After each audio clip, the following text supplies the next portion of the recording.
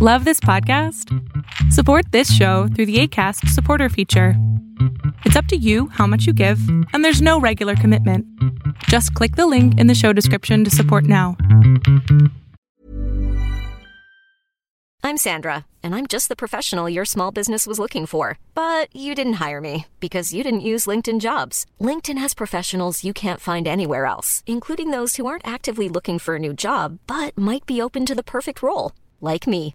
In a given month, over 70% of LinkedIn users don't visit other leading job sites. So if you're not looking on LinkedIn, you'll miss out on great candidates like Sandra. Start hiring professionals like a professional. Post your free job on linkedin.com/people today.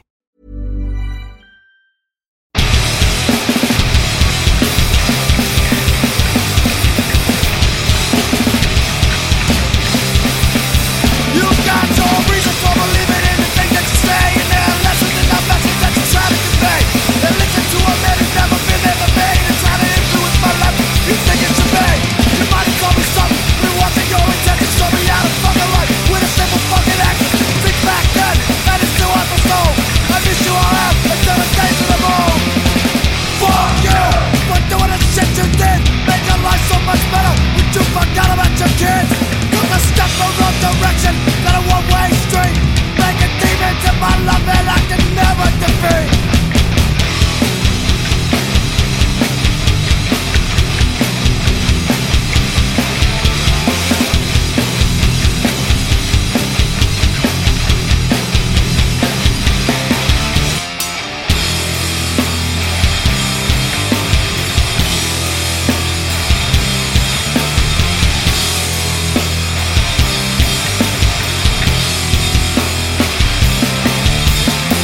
Your decision, and you stuck with it.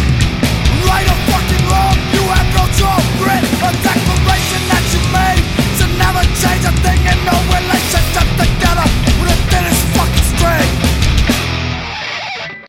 Hello, ladies and gentlemen. Welcome to episode 196 of Getting It Out podcast. That was Pleasant Living with Father's Day off of their 2013 demo, which later became a 7-inch on A389 Records, and the guy that you heard singing in that song, that was me. That's the big surprise. That's the big reveal. The truth is, I was listening to that 7-inch earlier today, well, on Spotify in my car. Oh, by the way, I don't mean to brag, but that's been on Spotify for about 8 years, and one of the songs is over 1,500 plays. So yeah, I mean, not to big time you, but we're a pretty big deal at this point. The rest are still in that negative, not negative, but under 1,000 area where you don't get a number. It just tells you it hasn't hit 1,000 yet, and I think that's pretty funny. But I was just listening to it earlier, and I thought, you know what? I'm sharing that again. I haven't done that in a while. So there it is. That was my band from 2013. And if you want a 7-inch, I still have several of them. I'll forever feel bad for Dom at A389 for spending the money to put this thing out, but I'm always going to be thankful that he did. It's a cool thing to have, whether it went over well or not. Okay. Anyway, speaking of things that do go over well, on this episode, I've got an interview with Mike Musili of Long Island's Become One. Earlier this year, they released a record on New Morality zine called Subsidence. And we're going to talk all about that in Long Island and all sorts of other things, and you're going to love it. So, let's do it. Kick it! Make family and a friend, make friends and an enemy. Peace to my family, make friends till they bury me. All the places we've been, we're never sitting it out. We be getting it in, where you getting it out. I said all the places we've been, we're never sitting it out. We'll be getting it in, where you getting it out. Get it out! Okay, so I just made a mistake. It's a mistake you're all familiar with, I'm sure. It's a common mistake that billions of people have made over the years. I got McDonald's for dinner. I was in South Philadelphia. I had a long drive ahead of me. I figured, better eat now. And there's only a couple spots I can stop before I get on the turnpike or before I get on 76 and the turnpike. There's just nowhere to stop between there and home, basically. And it's an almost 2-hour drive, so I thought, I'll get something. I went to tell you the truth, I tried to go to Wendy's first. There's a Wendy's right there off of Columbus Avenue in Philadelphia, and it's across, or it's in the same area as like an IKEA and such, so I gotta consider that upscale. To be truthful, Wendy's has just sold me with their commercials lately on how they have new and improved French fries. That's enough. If I'm gonna go get some fast food, which I very rarely do, I'm gonna try these new French fries, because who doesn't love French fries? So I tried to. I went to the Wendy's drive-thru, I pulled into the drive-thru, and I sat at the speaker, and nothing happened. Nothing at all. I just sat there. And me, just being the type of guy I am, very passive in some situations, I continued to sit there. And then eventually I thought, something's wrong. I'm going to do a loop. So I did a loop. I drove past the inside of the Wendy's, and I could see they were definitely open. People were being served. So I went around again, and there was now a car in front of me in the drive-thru. And they pulled up, and somebody answered them at the drive-thru box, and they said, "You got to come inside." So me being how I am, I'm not going inside, all right? I think that's the opposite of what we're supposed to be doing right now. I think the drive-thru is the preferred method. Looked like a new place. I don't know what the problem was, but I wasn't sticking around for it. I knew there was a McDonald's down the street, so I got out of there and went there. That's a mistake. We all know it's a mistake when we do it. We know it's not going to go over well, but we try sometimes. The weaker ones, like myself, we try. I pulled up to McDonald's. I said I'll have a double cheeseburger with no pickle. That's standard. No pickle should be the way the sandwiches are served. I would prefer. So I say that, and I say I'll take a medium fry, and then you know what? I'll have a milkshake too, a vanilla milkshake. Because here's the problem: if I get a soda, that's it. First of all, I don't like soda that much. If I have a soda at home, oftentimes I'll go for a Coca-Cola. I'll take 2 sips out of it, and then I go and dump it down the drain. That's true. That's very true. I don't like the way soda makes me feel. I think I'm gonna. Sometimes I'll have a root beer, and I do like the way it tastes, but immediately afterwards, I feel terrible. So I know I'm gonna feel probably about the same if I have a vanilla milkshake, but I'm gonna really enjoy the milkshake. So that's my trade-off there. Like, well, I could force my way through a soda that I'm probably not gonna like very much, and I'll just suck it down because there's so much sugar in it, and I'm a sugar freak. I won't be able to stop myself. Or I could have this delicious, whatever is in McDonald's milkshakes, and enjoy that and still feel relatively the same. So I did. And I got to tell you, it went as bad as anticipated. I feel like shit now. I feel terrible because I ate that crap. It doesn't matter how many miles I ran today. I'm going to need to run at least 20 miles this week to reverse what that meal just did to me. I'm a little sad about it, but it's okay. Because I finally get to share with you this interview I did with Mike of Become One. Now, in full transparency, we did this interview quite a while back. I'm just now getting to revealing it to you. I might not have to tell you that. I don't know if there's anything that dates it, other than the fact that we were talking very positively about Drew Maxey and Time of Pressure. And since then, since this was recorded, and since I've released it, they not only announced their breakup, but also had 2 shows and effectively broke up, I think just yesterday. I think that band is over. So we talked a lot about how good they are and how we love that Halfway Down record and the lyrics that Drew penned for it. And that's might be the reason why they broke up. They hit their height. How much higher can you go when 2 guys on a podcast that only a couple people will listen to talk about your band? That's a pretty big height in hardcore, to be honest. That never happened to me in Pleasant Living. I can tell you that for sure. But why don't I play you a song from Become One? A song off of Subsidence. This song is called Arrows Through the Eyes of God. And then listen to my conversation with Mike.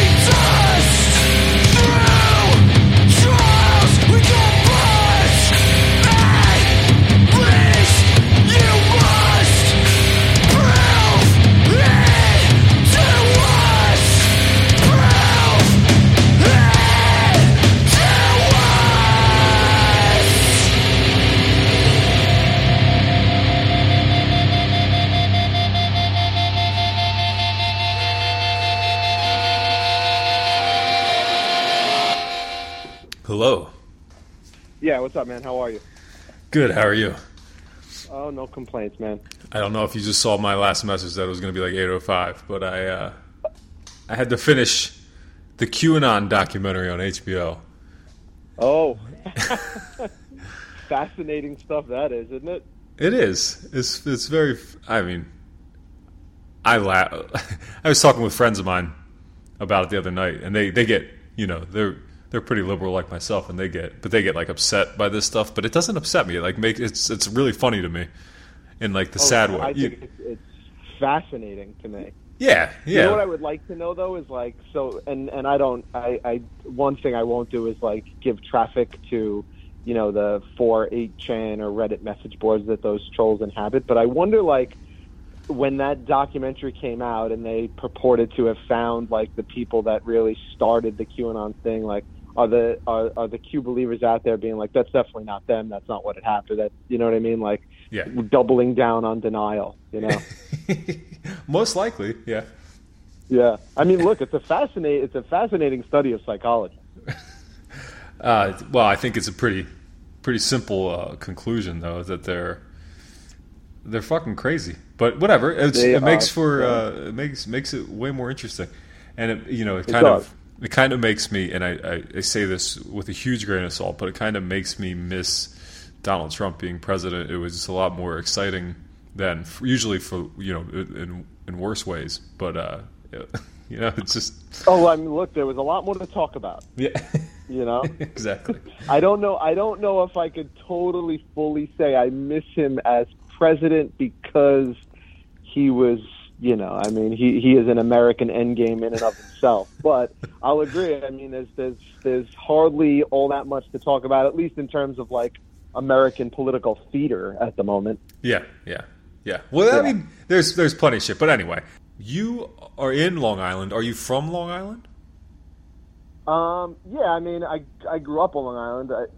If we're gonna go with the full biological history, I was actually born in Columbia, and then I was adopted by my parents who are from Queens, and I grew up on Long Island. So I can't say born and raised on Long Island, but I could certainly say raised on Long Island. Pretty close. But hey, all right, so you've been there long enough to maybe be able to tell me why you are on Long Island and not in Long Island. In and on. Yes. I've asked this plenty of times before, sure. I think, but yeah. So I think for us, and I think this has to do with sort of the inadequacy of language, we would say you don't stand in an island, you stand on an island, right? Whereas you're in a state because the state is more nebulous than the actual sort of literal body of land that it is. So we just say, yeah, you're on Long Island. But like, it changes immediately. Like, you're not on Queens, you're in Queens. You're not on Manhattan, you're in Manhattan. Right. But you're just on Long Island. Yeah. That's the best I can offer for that. So I know it's semantic, but that's the best I can do. That's fair enough. I mean, I don't have any arguments against it. But since you're also in New York, we need to talk a little more geography, and you need to tell me what you consider to be the tri-state area. The tri-state area. Okay. Well, I'll tell you what I think the tri-state area is versus what I'd like it to be. Okay. I think the tri-state area is New York, New Jersey, and Connecticut. Ooh. I would like the tri-state area to be New York, Pennsylvania, and Connecticut. I have a lot of love for the people of New Jersey and the New Jersey hardcore scene, but as a state, I think New Jersey is sort of the armpit of America. You know what I mean? Yeah. They don't trust their citizens to make left turns. Pump There's gas. a lot of weirdness in there. Yeah. Right, exactly. We can't pump our own gas. It's like, come on, what are you guys doing down there? Enough is enough. Well, from what I understand, and I'll get back to the tri-state thing in a minute, but the pumping gas is a liability issue. That's why their gas is cheaper. From what I'm told, I'm probably wrong, but what I'm told is because the gas are cheap. The gas is cheaper because they don't have to pay insurance for people pumping their own gas. But I might just be spewing some bullshit facts that I heard sometime when I was a kid. But that sounds like a New Jersey explanation for it. it's very twisted in their favor. Yeah, exactly. Sounds like, oh, no, we're doing you all a favor, which they kind of are, but at the same time, like, give me the choice. If I want to pump my own goddamn gas, get away from me. Yeah, but are you supposed to tip those guys? I don't know. I don't get gas enough in New Jersey to know if I'm supposed to tip them. You know, that's a good point. I actually remember when I first got a car, I would tip at full-service stations, even in New York, just because, like, my father and grandfather would do that. But then I sort of stopped, and, you know, it's funny. I don't know if I've ever tipped someone in New Jersey, and frankly, that's probably unfortunately because of my bias against New Jersey. Not that any gas station attendant in New Jersey has done anything less than a great job, but yeah. Right. So you don't tip either? I don't know. I don't get gas there. I don't think. I went to New Jersey twice this summer, maybe 3 times, and I don't think I got gas there either time. I don't know. I don't remember. Maybe that's not even. Is that even still a thing? I don't know. But I go to like southern New Jersey, like Cape May. And I don't know. Beautiful area. Yeah. For all the shit talk on New Jersey, and I do it all the time too. I do it all the time. But I do. I mean, that's where I went to vacation. It's the only place I went to the beach this year. You know, to New Jersey twice. Oh wow. So, yeah. But anyway, back to the tri-state thing. Yeah. I live in Pennsylvania, right? And I lived in Baltimore as well, which, as you might know, is in Maryland. It was, but most people just call it Baltimore. I do indeed know that it's in Maryland. Since we're big, since I'm big Inner on Harbor. Yeah, that's right. And both of those states include themselves in a version of the tri-state area too. And which would be what? What is this, like a Pennsylvania Maryland thing? It'd be like, I think if you're in Maryland, I think you might say you're in the tri-state area, and it would be like Maryland, Delaware, Pennsylvania. Or, that's not bad. Or Pennsylvania thinks we're in it no matter what. Like, it doesn't matter what states you include. It can be Pennsylvania, New Jersey, Delaware. It usually includes New York though. But it's funny because we can't, like, the fucking tri-state area can't be 9 states, right? It cannot. No, because then you know what you're actually doing? One, we have a math problem, right? You can't have 9 states in the tri-state area. That's exactly But then right. also, now we're just biting on fucking New England, which is like, what is that, 5 or 6 states just clumped around Massachusetts, you know? That's a very confusing area. Try not to go up there. No, I'm kidding, of course. But anyway, so what my questions about Long Island were getting to is that Long Island has a very, very well-known, I would say at least, a very well-known punk and hardcore scene and sound. Even when did you first start getting involved in that scene? Sure. So my first like real underground hardcore show on Long Island was in 1995. Went to go see I would imagine you know this band. Went to go see 25 to Life. Yes.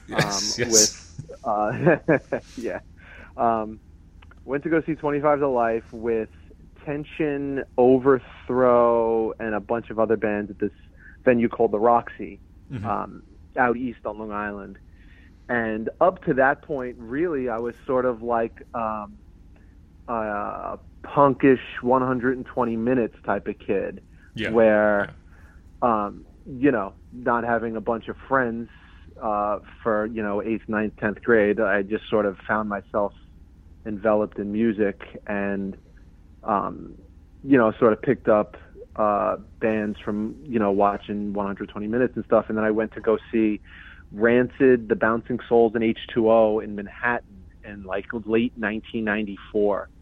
And I'd seen other like, you know, punkish shows. I saw Green Day at a huge venue and stuff like that. But the Rancid, Bouncing Souls, H2O show, for as, you know, corporate as some people might think it was, at that time in late 94, it was still like, I mean, Toby from H2O was walking the line, giving out flyers. Rick to Life was inside giving out flyers, which is actually how I came across the show they were playing with Overthrow, who I ended up being friends with. But so, like, it was sort of a typical 90s kids trajectory, you know what I mean? You get into the Nirvana grunge thing, realize you kind of like distorted guitars, start vibing on, like, MTV 120 Minutes, and, And it's interesting with sort of like the Long Island sound. Having started going to shows like proper underground hardcore shows in Long Island in '95, the sound was in place, but I think the better part of the Long Island scene was still very much playing little brother to New York hardcore. Yeah. And frankly, I mean, it's an impossibly uphill battle. We know that, DC and Cali and New York are these sort of original hotspots of punk and hardcore, but the mythology that follows the New York hardcore scene, it's like being on Long Island, you live in the shadow of that. It's like, it's impossible to almost carve out your own niche. And especially, one of the things that I always thought about, especially when I got really, really into hardcore, it's like, bands like Warzone and Cro-Mags and Agnostic Front and Murphy's Law and Bad Brains I love those bands, but it would be ridiculous of me to say that lyrically I could, especially at 15, 16 years old, that I could relate to like what they were talking about, survival of the streets and street justice and, Last Warning and all that. I was a kid in suburbia. What spoke to me was the sort of thematic violence and anger and unrest of it, but like on a sort of lyrical level, it was like I'd be faking it if I said like that was a reflection of my life. And I think what really started to happen on Long Island around 1997 was the rise of a band called Silent Majority. Mm-hmm. Now they're not the prototype Long Island hardcore band. You have bands like Crumbsuckers and certainly Mind Over Matter that came before them. But Silent Majority on Long Island, were, by that time, they were the band. It was just the sound that I think made sense for what it meant to be a suburban hardcore kid in our area. The lyrical content reflected the sort of angst and countercultural aspects of hardcore in general, but it was, Silent Majority was telling the story of what it meant to be a suburban hardcore kid living in the shadows of New York City.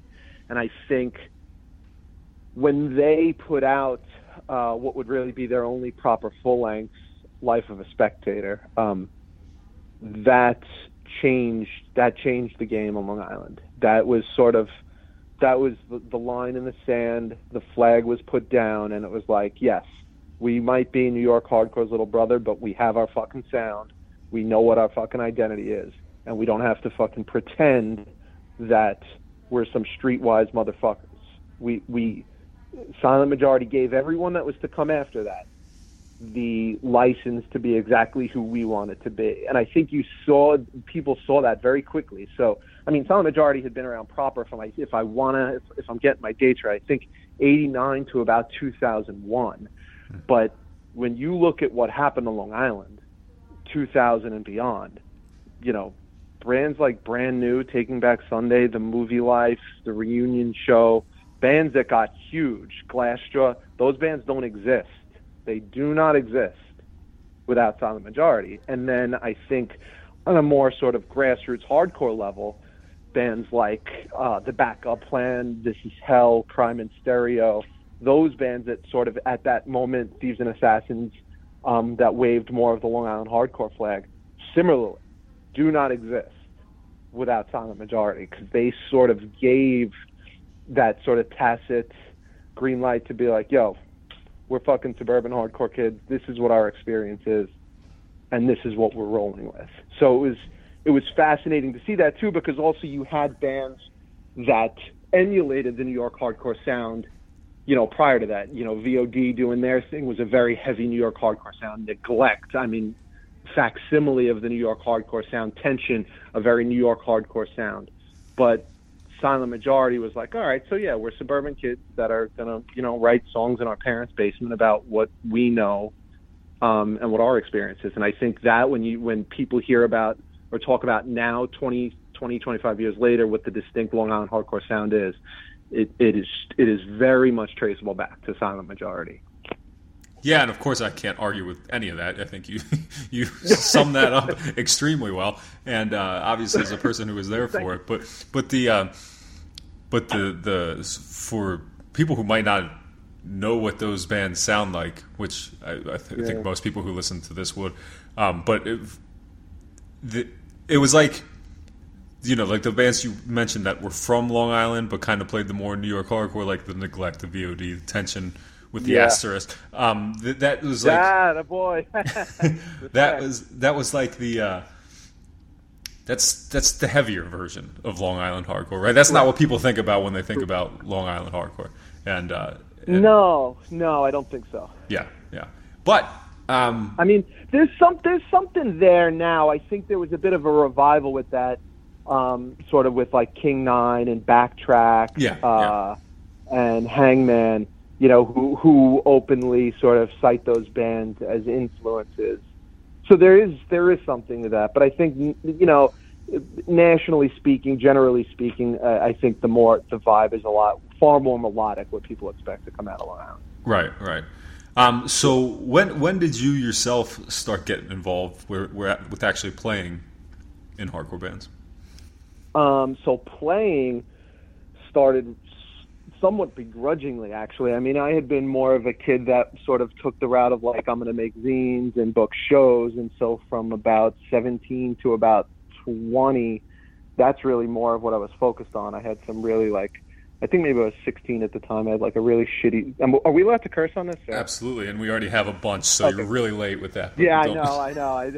Sorry about that. No, all right, cool. When I was 15 or 16, I had some really shitty zine called Raging Youth Fanzine, and then when I was in college, I had a fanzine, Switchblade Fanzine, and I would always book shows and stuff like that. But my best friend Alex sort of took the musical route, and he had played in a couple of bands, and then one day showed up at my house with a bass and was like, yo, we're going to start a punk band. You need to learn how to play bass. Here's a bass. Here are a couple of Clash tabs.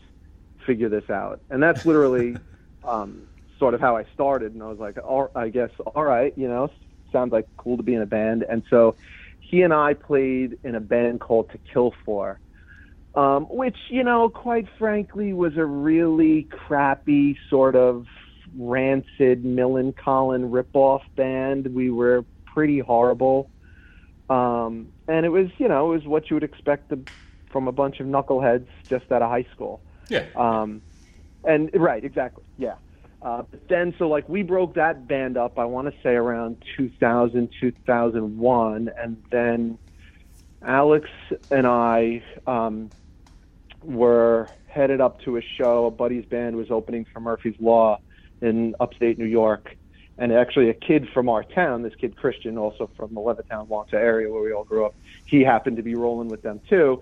And so when they were all loading in and sort of doing all their sound check and stuff, the three of us were just sitting in the van. And Alex was like, what we got to do, bro? We got to start a political hardcore band. And I was like, yo, that's sick. And then this kid, Christian, who we both sort of generally knew, was just like, yo, I'd sing if you guys are down.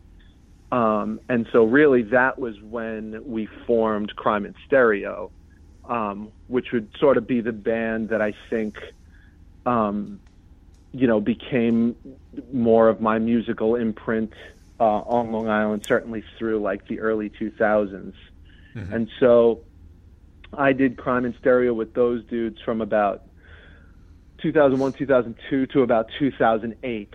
So through the first, the first two full lengths, they were gracious enough to give me credit on the third full length. But I didn't really do any touring off that because, I sort of learned the hard way. Touring wasn't for me. I also sort of learned the hard way that while I really love going to hardcore shows and sort of being on stage, I'm not a very good musician. And as that band, as Crime in Stereo became much better musicians and wanted to expand the sound beyond sort of like a melodic hardcore band, while I wouldn't admit it at the time, I'm happy to admit it now. I just couldn't keep up, man. I just didn't have the chops. I didn't have the chops to keep up. And so from about 2008 till 2016, it was really just I sort of took a back seat to actively playing music and just sort of like going to shows and hanging out and then sort of enjoying it from, I guess, more of like an adult perspective. It's weird, like, you know, being an adult in the real world is not, the math doesn't translate to being an adult in the hardcore scene. I think if like you're 30 or over in the hardcore scene, you are like well into adulthood. Yeah. Whereas like, you know, there are 30-year-olds in the real world that are still like, you know, hardly independent. So right. You know, when that happened, those sort of 10 years, 8 years, I guess, 2008, 2016 was just like, you know, just gonna, it was a weird moment for me because, you know, a lot of my friends that had gone to shows stopped going to shows, as so many people did. And then my closest friends, like Alex and Christian, were still doing Crime in Stereo, so they weren't around much. And I think one of the interesting things that I just resolved to myself was that, like, if I want to go to a fucking hardcore show, I'm going to go, and I don't care if I go by myself. And that sounds like, that might sound trivial, but, like, that was a real sort of empowering thing that, like, you know, I did it a couple times and basically realized one thing that, like, I love about the hardcore community is, like, you go to a show by yourself, you're not going to hang out by yourself. You go through those doors or whatever the venue is, and there's going to be people there that are happy to see you. And I think that really sort of helped me stay active in hardcore despite the fact that fewer and fewer of my sort of neighborhood friends were interested in it. But then in 2016, I went to go see my buddy's band Become One, and they had a fill-in bass player. And my buddy Ed, who's the guitarist of that band, who I've been friends with for years, you know, I was kind of fucking with him. I was like, bro, you a little fucking insulting, dude. Like, you know, I know how to play bass. You're not going to fucking ask me to be in the band. And it was a joke, but he was like, wait, are you serious? I was like, yeah, I guess I am serious. And so, you know, after that little conversation, I joined up with Become One and been playing with those dudes since, about 2016, 2017, maybe. Right. All right. So, hey, well, of course, that's who we're going to talk about, the band we're going to talk about here, but I want to backtrack a little bit. And sure. I want to say that what I found that I loved about going to shows alone, and I did it a ton when I was a kid, like when I was 16 and nobody I knew liked hardcore, and I just went by myself, and then rediscovered as I was over, you know, into my 30s, was that the best thing about going to shows alone was just leaving. You can just leave. Like, it's a very practical thought. You can just go. Like, there's no waiting around to say goodbye to 300 people. If you don't want to, you can just leave. Because you know how those weird show goodbyes are. It takes forever. Oh my God! Never. It's like trying to leave a fucking wedding, man. It's but I gotta tell you, dude. I'll say this, man. I think that's like really resilient of you to go to shows by yourself when you were a teenager. I don't know if I would have had the wherewithal to keep up with that. I think one of the things that made it so easy for me to go to shows as a kid was like I had a pack of friends in high school, a good 6 or 7 of us that would always be wanting to go to shows. And I think if it was just me, I don't know how that would have turned out. So. Well, like, I mean, I recruited. That's impressive, man. I recruited kids, you know, friends of mine that maybe liked punk or something. And I'd be like, "We'll come to this hardcore show."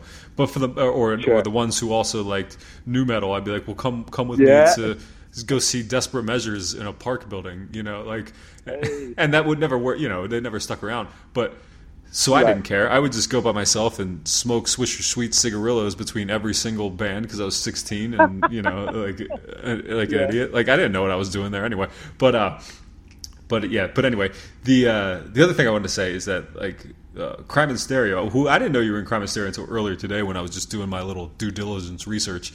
And I love Crime in Stereo, especially those records that you're talking about being on. And it made me think, when was the first time I saw Crime in Stereo? And I remember it because I remember not knowing who the hell you guys were and just going outside and playing hacky sack in like 2001. So fair enough. Was it in Wilkes-Barre? No, it was in Lebanon, Pennsylvania. It was at a show called, and I saw the flyer recently. It was called 20 Minute Fest, and it was just in this big gym, and like there was bands would play like one after the other, and they would only play for 20 minutes yeah. each. And it was like, I don't know who else was on it, like Squirt Gun is like a band I remember being on the flyer. Oh, okay, yeah. But I think it was probably poorly attended and probably was a shitty show. But that's where I remember Crime and Stereo the first time, and then I saw you guys a shitload, of course, through the 2000s. That Trouble Stateside record, dude, let me I tell you love. something. But yeah, Bro, Pennsylvania was like, you guys showed us a ton of love. I remember like playing Stroudsburg on the demo, and then probably played the Champ a lot. Yeah. But then I mean, Wilkes-Barre was like, what was it? The Met Cafe? Was that Wilkes-Barre? Well, that was one of them. Yeah. They went through quite a few. That was one of them. Yeah. Bob Mack, Alex Russin, Dan from Cold World, Foster, who's down in Virginia now. Those dudes were like, I think it was Bob Mack who first put us on in like the Wilkes-Barre scene, but it was like, dude, we for a good while there, going to Wilkes-Barre was better for us than playing Long Island, man. And it was like, well, that's like when Wilkes-Barre was killing it. That's when they were like the place to be. Yeah. Oh, Posse Numbers Fest. I mean, those dudes took care of us, man, and it was like, that was a cool vibe because I think, there was, in the early days of Crime and Stereo, especially leaving Long Island, calling yourself a hardcore band. Some states would be like, you guys aren't a fucking hardcore band. You know what I mean? You're not playing fucking heavy breakdown shit. And like, Pennsylvania didn't give a shit about that.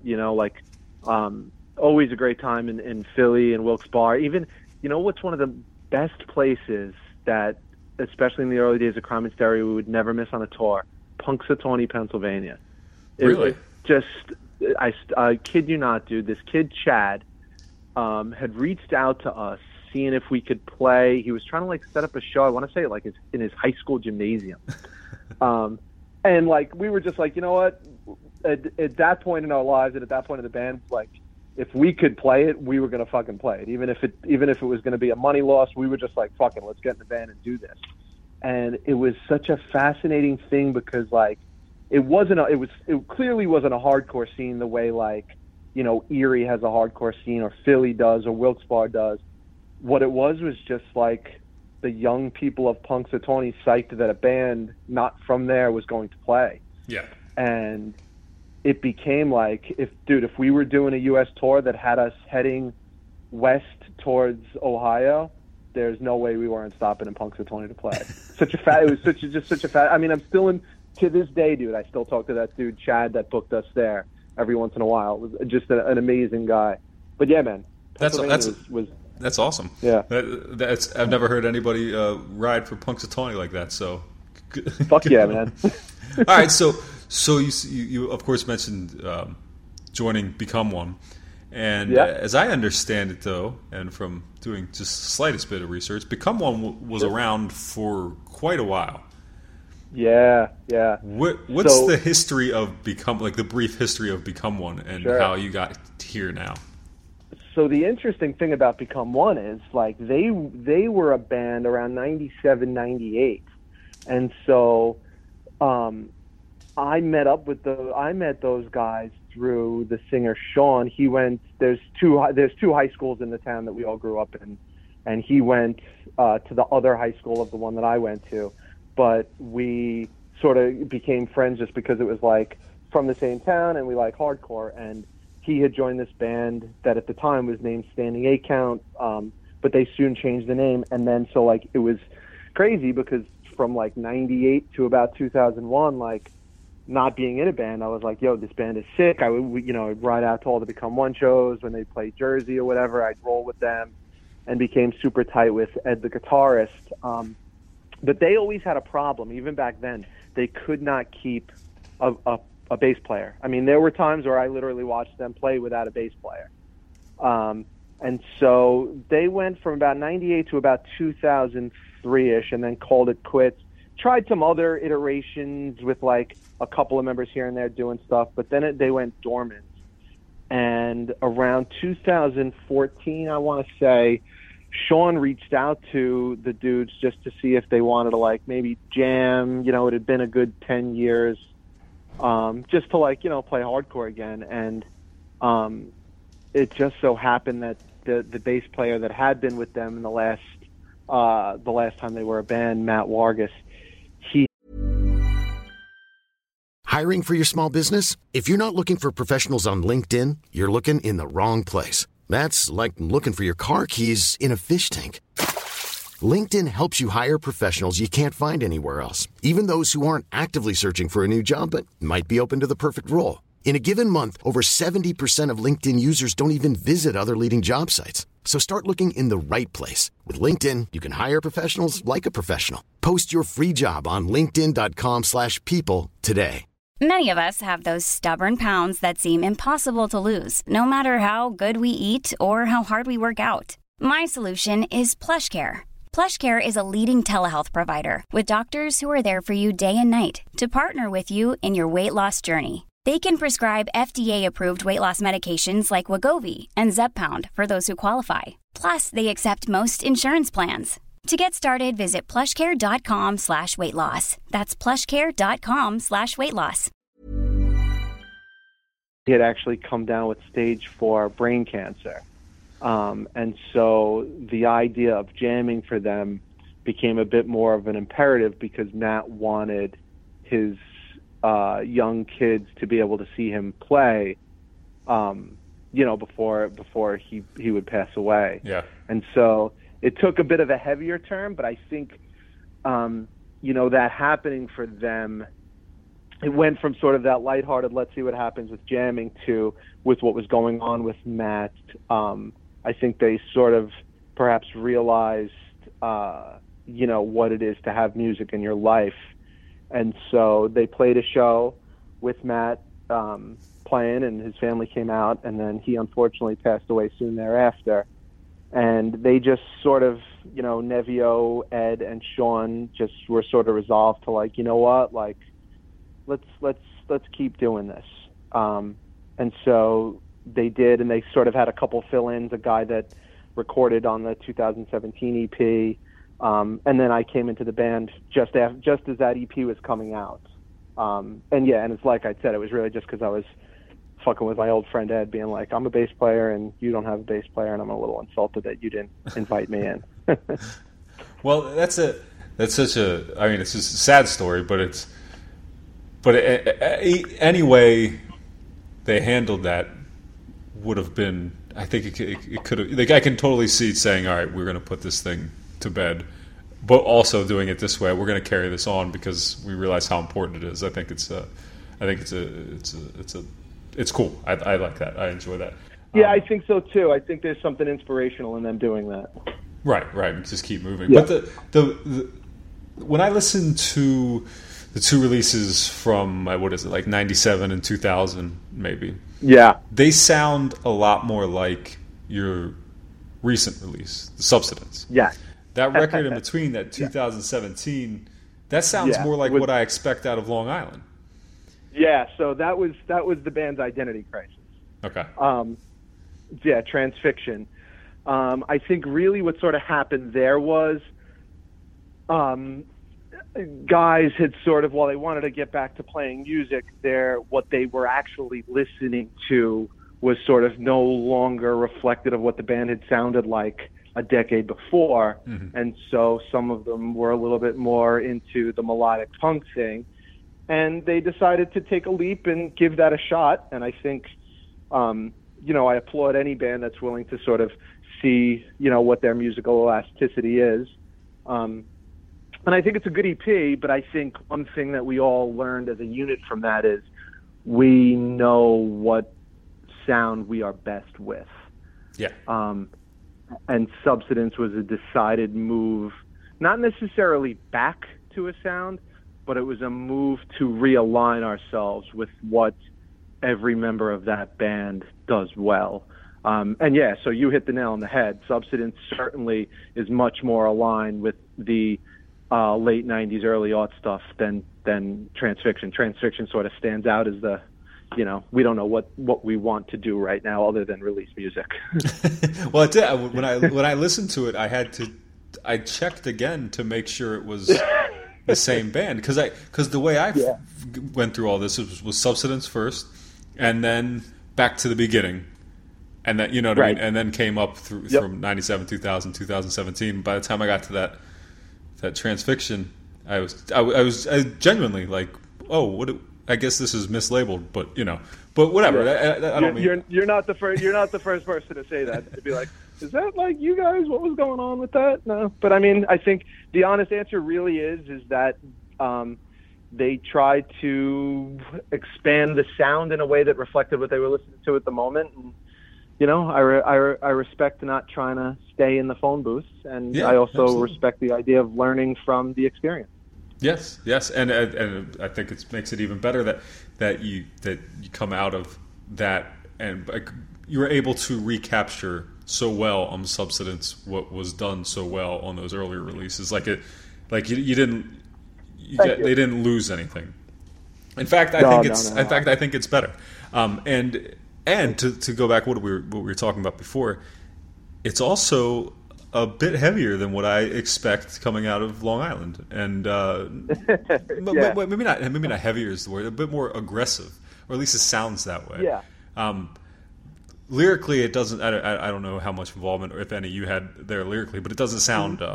It doesn't sound. I mean, it sounds smart, is what I'm trying to say. It doesn't sound like a hardcore record in that it sounds smart.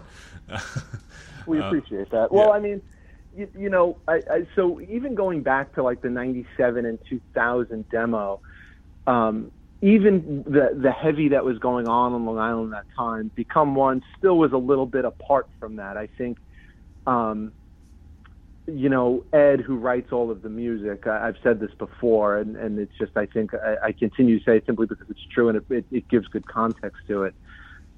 He is, in terms of Long Island, and Long Island guitarists will tell you this, he is one of the best guitarists to come off the island, because he does not feel in any way, shape, or form inclined to have to box himself into any sort of song structure, whether it's like, oh, we got to follow, a horse hop riff with a breakdown, or, we have to have an ambient part. Ed is going to write exactly what comes to him. And I think with Substance, he had made a decision coming off the last record that he was going to get gloomier and heavier and more complex than perhaps the band had ever been. And I can tell you this, having only played in Crime in Stereo in terms of recording and like a band that had any sort of catalog, the 4 songs that he wrote for Substance are some of the most complex songs that I've ever had to learn. Because it's just like there's not a lot of repetition, and it's really like there's a moodiness to it, and it's I appreciate that you say it's good, and that even lyrically you say it's smart, because I think another thing that we really were conscious of with Substance is that, like, we're not going to pretend that we aren't a bunch of 40-something-year-old dudes playing in a hardcore band. We're not. Right. Gonna, you know what I mean? Because Yeah. Cat in the Hat lyrics don't work for us. We're not going to talk about being upset by, the friend that stabbed us in the back and all this stuff, because that's not important to us in a way that it perhaps was when we were kids. And Sean, our singer, he writes all of the lyrics, but he is an extremely clever lyricist in that he has a great way with writing songs that people can apply in their own way, but also, in my estimation, really have some really powerful lines to them, if that makes sense. Yeah, and I think there's a lyrical approach to it that I appreciate, and like the way you talked about how the lyrics that you can identify with when you're younger don't necessarily work so much when you're older, and that's why I've come to appreciate certain singers, lyricists in hardcore, like like Drew from Time and Pressure, or Brian McTernan on that last Be Well record. Be Well, One of my favorites, Joe from Wisdom in Chains. He's just smarter with when you read him. Yep. And like you said, it's not. I'm 37. I don't want to hear about kicking someone's ass unless it's like. Unless it's like done perfectly, you know what I mean? Like it's got to be right. If it's done perfectly, then it's great. But I don't need to hear about you and your crew. Yeah, no, I don't give a shit. Right. I just mowed my lawn while listening to Suburban. Drew from Time and Pressure, man. That dude's giving English and literature lessons in his lyrics. Yeah. And I think what's crazy about what he does with that is you can take those lyrics at face value and absolutely love them, but if you get some of the references, like Between the World and Me and Theseus and like these deep-seated like literary and linguistic references, it's only even more impressive that like he can present that to you and be like, oh, these are sick lyrics, and then you're like, oh, he's referencing a James Baldwin poem, referencing, you know, an ancient Greek character. It's like super impressive. Well, and see, not for nothing, Time and Pressure. Being a blockhead, one of the best hardcore bands right now. Oh, I agree. I think they have one of the best hardcore records that came out this year. But being an idiot like I am, like I don't know those references. I know that he's referencing something.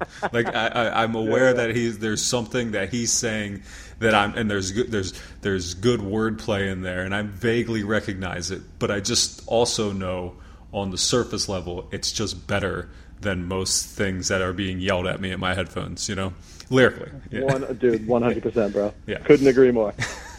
And one of the things that brings me to the lyrics is specifically the song "False Operative," which I've never read the lyrics for any of the Become One songs, and I can only pick out what I hear. But there seems to be like there's something in that song that's I don't know, there's just a line or two that I don't know, makes sense to me in a way that I don't even know if that's what you guys mean, you know? Sure. And what are you thinking? What's the line about being offended? Oh, you're really offended? Yeah. Yeah, and it's just like I don't know. I appreciate it, and that there's more to listen to in your band than just the music, because you know, thank you. Like yourself, having been doing this for quite a long time, it takes a lot more than just some cool riffs to be genuinely invested. Yeah, I mean, yeah, man. Look, one thing that you and I could probably agree on, having gone to shows for so long, listen, if this was just about the music, hardcore wouldn't be around anymore, right? I mean, we need innovation. We need other things. And you know what's interesting about False Operative is that, you know, it's an interpretive song, but it's sort of that song for us really sort of came out of the climate in the country in the last 5 years. Mm-hmm. And just like, you know, it's not necessarily just about a singular group, but just like, you know, for us it was, you know, when that chorus comes on, you know, you're really offended and you just want to be, and like, you know, this idea where it's like, people just get harder, bro. Like, be tougher, man. And I'm not saying that from some knucklehead perspective here, but like, every time you see something on the news or something that you read that you disagree with, that doesn't mean that you need to take to social media and cry about it. Right. You know what I mean? Like, thicken up that skin. You know what Good. I mean? Well, I'm glad I interpreted it the right way, because that's the way I interpret it, and that's the way I feel as well. And we have sorry I cut you off, I know, but we have, you know, no worries. We have kids of certain ages here at my house, 14 and 8, where we have to say these things to them. Like, you can not like what somebody said, but you cannot let this ruin your day. Like, no, people are man, allowed. They're allowed. That's not worth your energy, man. And like, to me, I think, you know, one of the great things about finding hardcore is it's like, look, man, we all find hardcore. I think the overarching thing is that everyone who not just finds hardcore but stays in it is because you realize that the general world at large is a complete hellscape. It sucks. It has always sucked. It has very little interest in taking care of us or the people that find themselves in the hardcore scene. But when you're there, it's also not like it should ever be some sort of like echo chamber of the same sentiments. And look, I'm not saying like, you know, I'm not qualifying idiots that are racist or bigots or misogynists. Those people deserve to get their heads stomped. Sure. But the idea that now people are almost given credibility and gravitas when they're just like, well, I'm offended at this, and I don't even have to think it through. I don't have to know the backstory. I don't have to consider differing or multiple perspectives. I'm just upset, and that's the beginning, middle, end of it. Yo, that's soft. I'm sorry. Yeah. You know what I mean? Yeah. The world sucks. The world doesn't give a fuck about you, and if that's your stance to so many things, whatever your perspective is, you're not going to do well here. Right, and I totally agree. And then I always like to back it up, or saying things like that, back it up with. And by the way, I voted for Joe Biden by mail, so like, so don't act like I'm being some fucking some fucking conservative ass, like just dude. Come on, the some of the softest motherfuckers in this country are these idiots that are 1776 cosplaying like they're some uber patriot. It's like, bro, you haven't read the first paragraph of the Constitution. You couldn't name the first 5 amendments. Get away from me. You know what I mean? You're who we're talking about. So yeah, I agree with you on that too, bro. Nice. Well, I really like this record, and it's only 4 songs, but did I read correctly? The CD version is more than that? Yeah, so the CD version, shout out to Nick from New Morality Zine for being the greatest and being down to put it out on his label.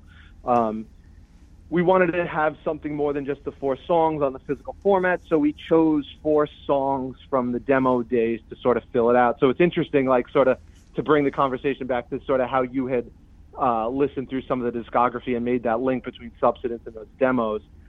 We figured if we have the option, we would put 4 songs from the demos to give a little context of like how the band started to where the band is at. And so, yeah, if you get the physical CD, you'll get 8 songs, not just the 4 from Substance. Nice. Well, and New Morality Zine, the label, as I like to call them, where did that relationship come from? So Nick and I sort of knew each other from like when I was playing in Crime and Stereo, just like casual, chill dude thing. And then when I had started maybe about 6 years ago, started writing for punknews.org and then noecho.net. I forgot how the relationship kicked back up, but I started doing some like features and media stuff for some of the bands that he was putting out, like did some stuff with Life's Question, did some stuff with Time and Pressure. And he and I just like sort of just became like friends through that. Like we would just like, he's also a teacher. And so like, we'd be teacher nerds and like text each other about like state testing and like what you're reading in the classroom because we're losers like that. But he was just like, he it's funny. I haven't seen him in probably 15 years physically. Yeah. And we'd been super, super chill for the last few years through me writing up stuff for New Morality and frankly really loving what he did. And he actually asked me to write some stuff for New Morality, the zine. And then when Substance was done, when those 4 songs were in the can, I kind of pulled a move on him and was like, listen, bro, any chance whatsoever I could convince you to put this out on New Morality? And, I knew that to me it felt a little icky to do just because I didn't want to put him in a bad spot. But I also personally was like, this is the best thing this band has done. And I would hate for us to just sort of put it out digitally and not have anything attached to it, which would be an even more uphill battle than it is even now trying to get it out there. Yeah. And in true Nick fashion, he texted back and was like, bro, let's fucking do this. He didn't even bat an eye at it. He was like, yo, I'm totally down. Here's what I'm thinking. Let's make this happen. And he literally, no joke, I think I texted him at maybe like the third week in June. And he had the CDs at my doorstep before our August record release show. And wow, that he made that yeah, dude. I mean, that dude truly, he's an angel and the goat, man. I mean, when he says he's going to help you out, it's no fucking lie. So, yeah, that's how it ended up on New Morality, man. And we really owe Nick a lot for extending that to us. That's very cool, and that actually answers one of the questions I was going to have for you is how, or if the pandemic affected the release of this at all, but it sounds like it got released in in 2 months. So, but as far as recording, how did that work? Yeah, so the pandemic actually did affect us in that it initially slowed it and then actually sped it up. So, you're close to the East Coast. You know that Corona came in generally through New York. So we were locked down first and hardest.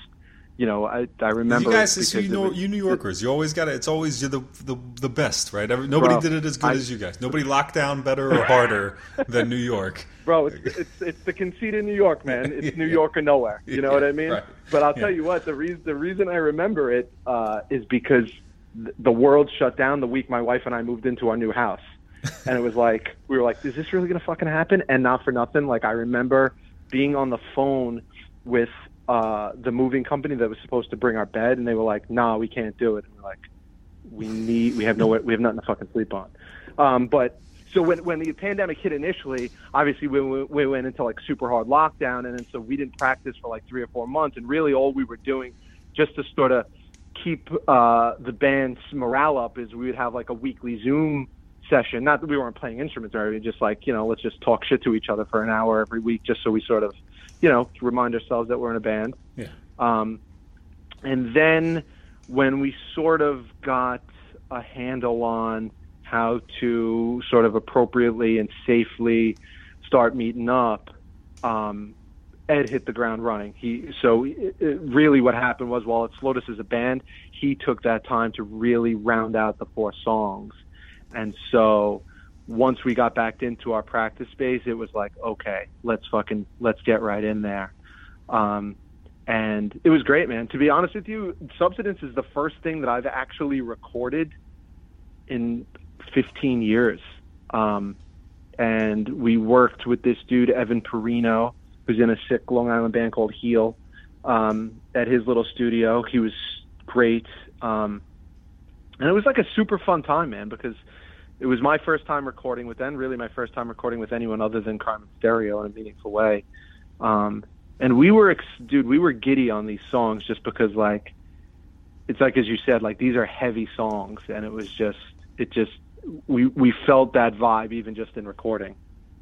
Yeah, well, I wanted to ask you earlier, and I forgot to mention it, but you said that Sure. These songs were more complex than anything you've done, but you also mentioned bowing out of Crime in Stereo, kind of based on your lack of, I'll rephrase, your lack of musicianship there. Was it difficult for you to play these songs, or is it just different, or did you get better since the last time? I think I got more mature. So I think one of the problems with Crime in Stereo was that I was a knuckleheaded hardcore kid that was trying to hide his musical inadequacy by the idea that, like, we're a fucking hardcore band, bro, and we just got to go crazy on stage, and it doesn't really matter how clean the sound is. Really, part of that's true, but the other part of it is that, like, I wasn't doing what I needed to do as a bassist, and that was practicing well and understanding, how to play the bass, not just like, okay, you showed me how to play the song, but I need to understand how to play the bass well.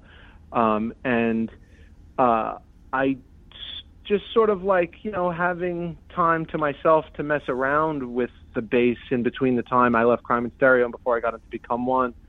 I got a little more technique oriented, and whereas I was a sort of knuckleheaded 20-something-year-old that really didn't want to hear any good advice from the other members of Crime in Stereo, who were much better musicians than me, and I should have taken their advice. By the time I got to Become One, I was much more naturally open to feedback and help and critique. And I think also the relationship I have with Ed, so I've known Ed for 20 years through hardcore, but also Ed and I have trained in Muay Thai for about 15 years together. I've trained with him when he fought, he's trained with me and cornered me when I fought, and so having that dynamic, we literally talk about band practice as though we're going to hit pads in the gym. Like, all right, we're going to skill and drill this tonight, repetition, repetition, repetition. And so, like, having him mentor me in that sport also translated to him mentoring me into learning how to play a style of hardcore that I really wasn't used to. Just even like things of like, you know, how you're going to change your strumming method in a certain part in a song, not only to keep the music sounding good, but to sort of preserve your ability to get through the song, and just like small things that Ed was able to guide me through sort of made the difficulty and the complexity of learning the songs interesting, because it was like I'm literally learning here. Oh, that's very cool. And it sounds like, and I think I find this with a lot of people when they're older in bands, is it sounds like you're enjoying your time in Become One more than you have in any other band. And I don't mean that you didn't have any fun, but it seems like it's a different sense of enjoyment. It is, man. It very much is. And it amplifies, in a weird way, it sort of amplifies my regrets about my time in Crime and Stereo, because I was a real curmudgeon-y, grumpy idiot when I should have really been a lot more grounded in what the fuck was happening. You know what I mean? Like, you know, doing U.S. tours, doing European tours, you know, kids in, you know, states I've never been to since loving our songs, and me just being like, you know, I expect more out of this. And I think in retrospect, I wasted some of the time that I should have really held a little closer to my heart in Crime and Stereo. And it's sort of easy to romanticize that now, but I do think it's true.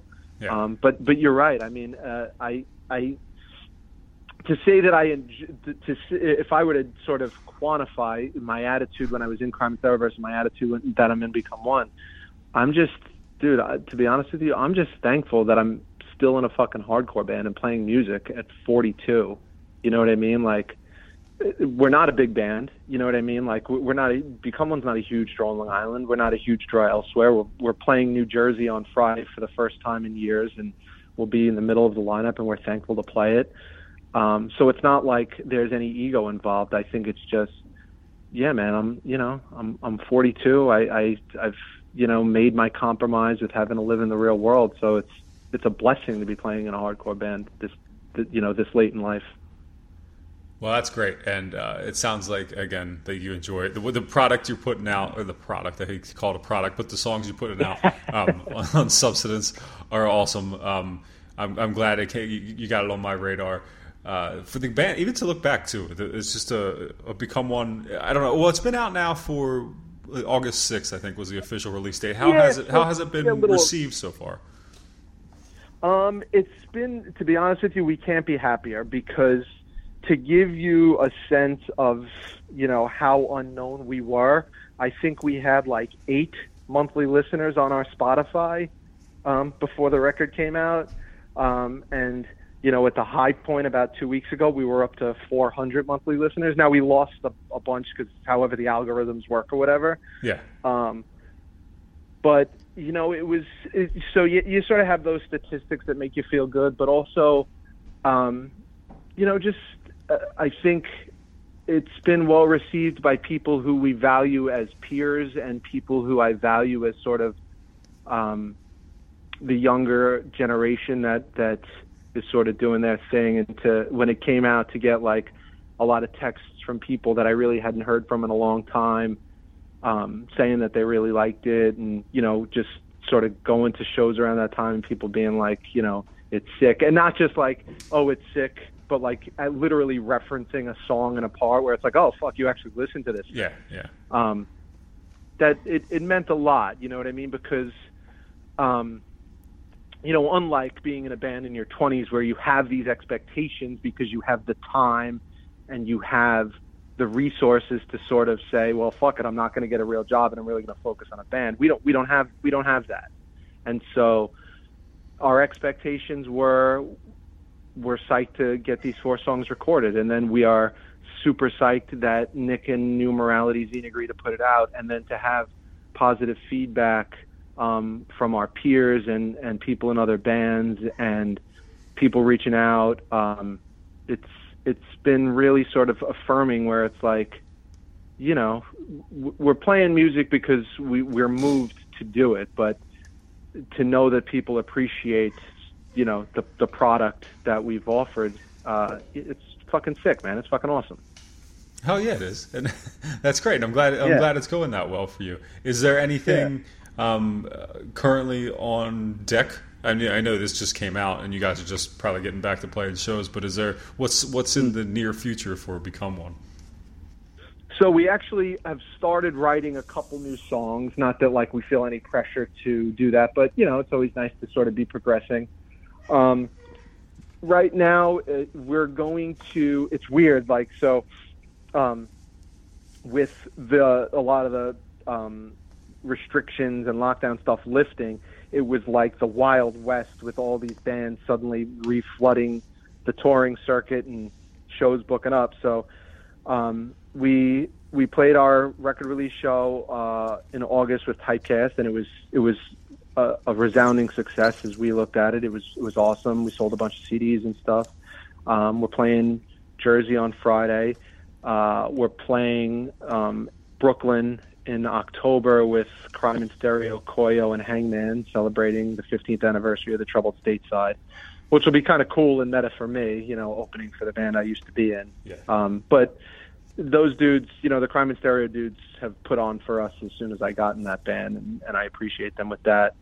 In December, my wife and I are having a baby, so we've kind of like put shows on a little bit of pause there, just because like the last thing I need is to be like, oh sick, yeah, let's play Pennsylvania, and then it's like, well, actually you need to get in this fucking car right now because your son's you know what I mean, your son's on the way.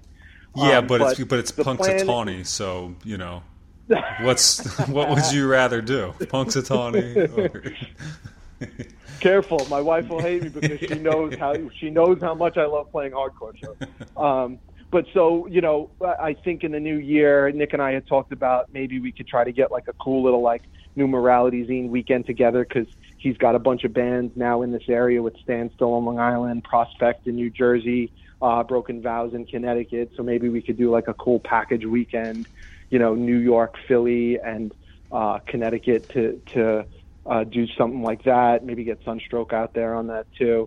So, I think we have those shows lined up, and then the new year it's going to be as much Weekend Warrior stuff as we can. I mean, obviously we all have full-time jobs, so we can't do like real deal touring, but we are absolutely resolved to play as much as we can to wherever we can go. That's for sure. Well, that's great, and I love hearing how excited you are about this. It's pretty cool just to hear that alone. Thank you. But I don't know, Mike. I think that about does it for this. We hit the hour mark. You've been awesome. Heck yeah. Thank you. Do you feel like we missed anything here? No, I mean, to be honest with you got to put a cap on me, dude, because I'll talk forever about hardcore. Okay. I'll talk your ear out for hours. Let's do one last thing. Can you tell people where they can get, if they want a physical copy of the CD, where can they get that at? Absolutely. So if you go to newmoralityzine.com and you can go through his online store at Store Envy, you can get it there. You can get it at the New Morality Zine Bandcamp. You can get it through the Become One Bandcamp. And you can get it through the Become One Big Cartel. So it is available. We have merch bundles with some cool T-shirts and stuff like that. And so, I know we're in the digital age where people don't necessarily feel the impulse to buy a physical copy, but if you do like having a physical piece of art in your hands and not just something that you're listening through on technology, we'd love and respect it if you could, spend a few bucks on us. As they should. I don't know any other way to do it, but yeah, I'm staring at shelves and shelves full of records and CDs right now. But yeah, that's awesome. Yeah, Mike. All right, Mike, thanks for doing this, man. I appreciate you. Dan, thank you so much for having me, bro. I appreciate you for reaching out and being cool enough to have me on the podcast, man. I appreciate what you do. Absolutely. Thanks, buddy.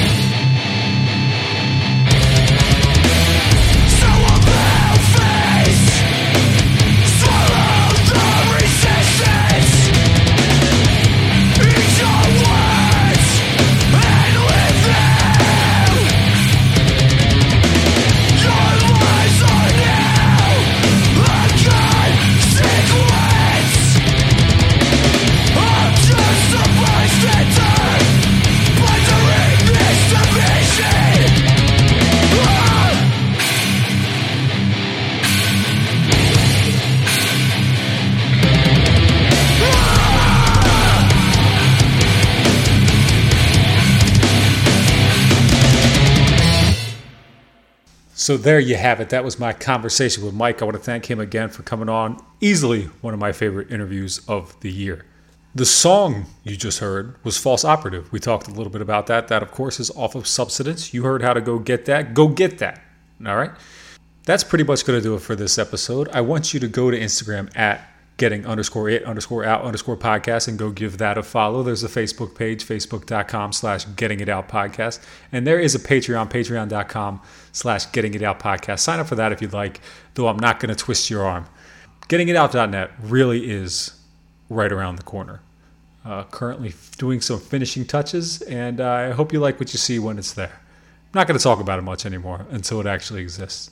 I say that literally every episode for almost 150 episodes, but, eventually I won't be able to anymore, so I got to enjoy it while I can. I'm going to end this one with a song from Torchbearer. They're a hardcore band out of the UK. The song is called Frostbite. They got a video for it. You can find that on YouTube. This is Torchbearer. The song is Frostbite. Thank you for listening. Bye-bye.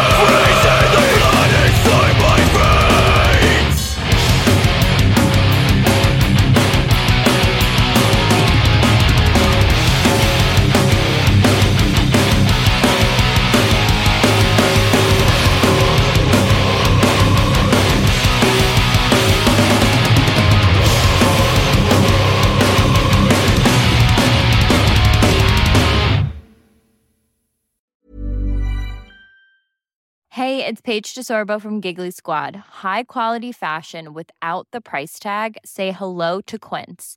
I'm snagging high-end essentials like cozy cashmere sweaters, sleek leather jackets, fine jewelry, and so much more. With Quince being 50 to 80% less than similar brands. And they partner with factories that prioritize safe, ethical, and responsible manufacturing. I love that. Luxury quality within reach. Go to quince.com/style to get free shipping and 365-day returns on your next order. Quince.com/style.